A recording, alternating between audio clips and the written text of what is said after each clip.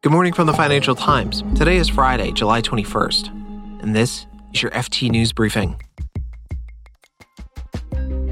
Yesterday was a bad day for the NASDAQ, and a powerful political group in Thailand has thrown a wrench in the country's democratic process. Plus, we'll look at two huge breakthroughs in the treatment of Alzheimer's. I'm Mark Filipino, and here's the news you need to start your day.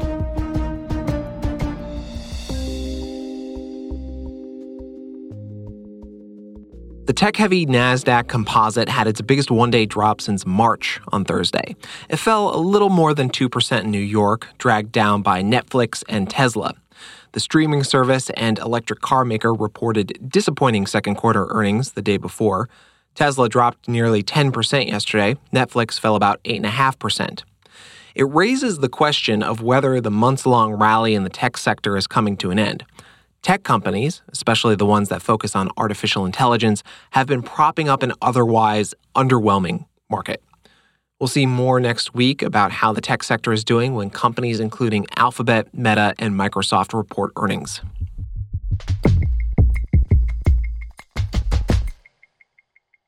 Thailand's Move Forward Party won the country's general elections in May, but the party leader Pita Limjaroenrat was prevented from taking over as prime minister. He was suspended from parliament on a technicality because he allegedly held a small number of shares in a now-defunct TV station. What's really going on is that the establishment in Thailand do not want the Move Forward Party to take power. That's the FT's Asia editor, Robin Harding. And they are using the various means at their disposal to prevent him, and it suits them for it to be a legal technicality as the reason to block him rather than an exercise of raw power, because it looks better that way. Robin says the main threat is from a powerful group allied with the country's military. They're concerned with a lot of what the Move Forward Party stands for. They ran on what they call the 3Ds: demilitarization, demonopolization, and decentralization. So they wanted to reform the very powerful military. They want to break up certain monopolies, such as the liquor monopoly, alcohol monopoly in Thailand, and they want to decentralize power from Bangkok. And all of that is very threatening to various people in power. And it seems that the Move Forward Party is unacceptable to that establishment, and they are therefore going to do whatever they need to do to make sure they can't take power. Thailand will hold another vote next week to choose a prime minister, and there could be a compromise government with the Pheu Thai party. But that could have an impact on the country's economy.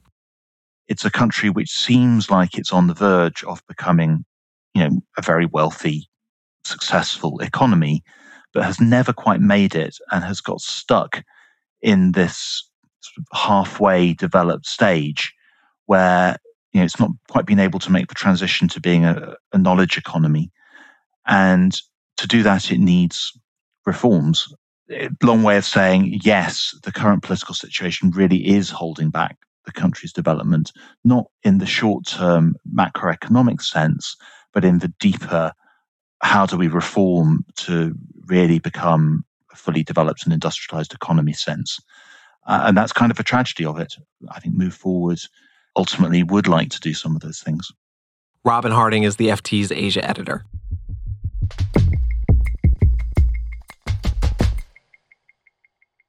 July has been a big month for Alzheimer's treatment breakthroughs. The U.S. Food and Drug Administration approved the first drug to slow the progression of the disease, and Eli Lilly reported earlier this week that its new drug does something similar. To talk more about these advancements in Alzheimer's treatment, I'm joined by the FT science editor, Clive Cookson. Hey, Clive. Hi, Mark. So, Clive, Eli Lilly's drug is called, and I'm going to try this one. It's donanemab. Donanemab. And the drug approved earlier this month is called lecanemab, made by Biogen in the U.S. and Eisai in Japan. How do these drugs work, and what exactly do they do? Both of the drugs work in a pretty similar way. They're both antibodies, and the antibodies are aimed at a nasty protein called amyloid, which builds up in the brain as Alzheimer's disease progresses. They attack the amyloid as it clumps together. It's not as simple popping a pill for these drugs. They're administered by intravenous injection, which has to be done in a clinic or in a hospital, and you have to do it every 2 weeks or 4 weeks, depending on the drug.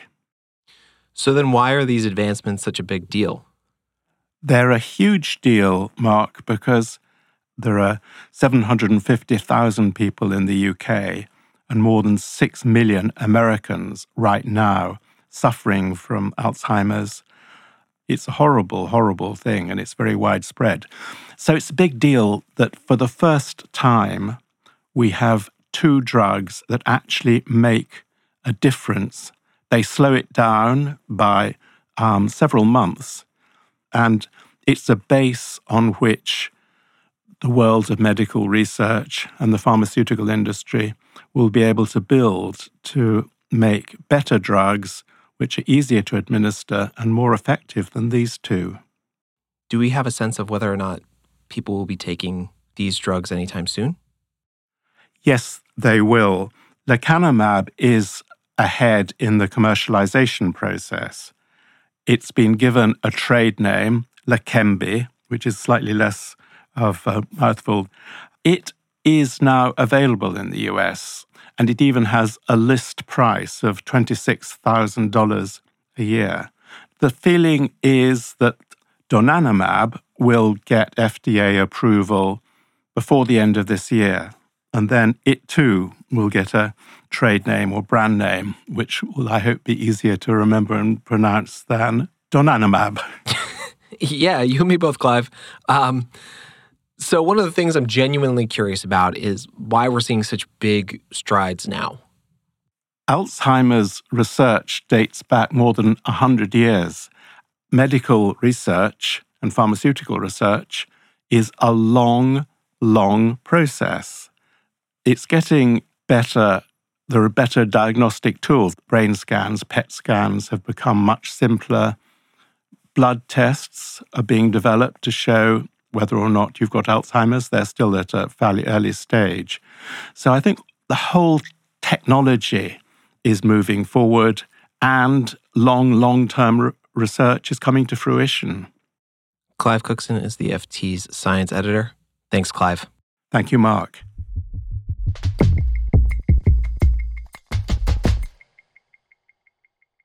Before we go, a quick correction.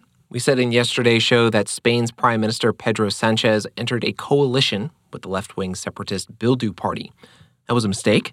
Bildu's parliamentary votes helped Sánchez pass legislation, but Bildu was not in the coalition.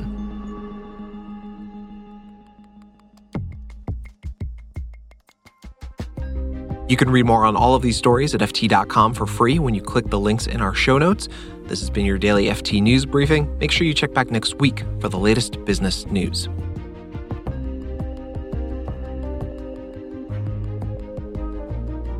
The FT News Briefing is produced by Sonia Hudson, Fiona Simon, and me, Mark Filipino. Our engineer is Monica Lopez, with help this week from Sophia Ahmed, David De Silva, Michael Lello, Peter Barber, and Gavin Coleman. Our executive producer is Topher Forhez. Cheryl Brumley is the FT's global head of audio, and our theme song is by Metaphor Music.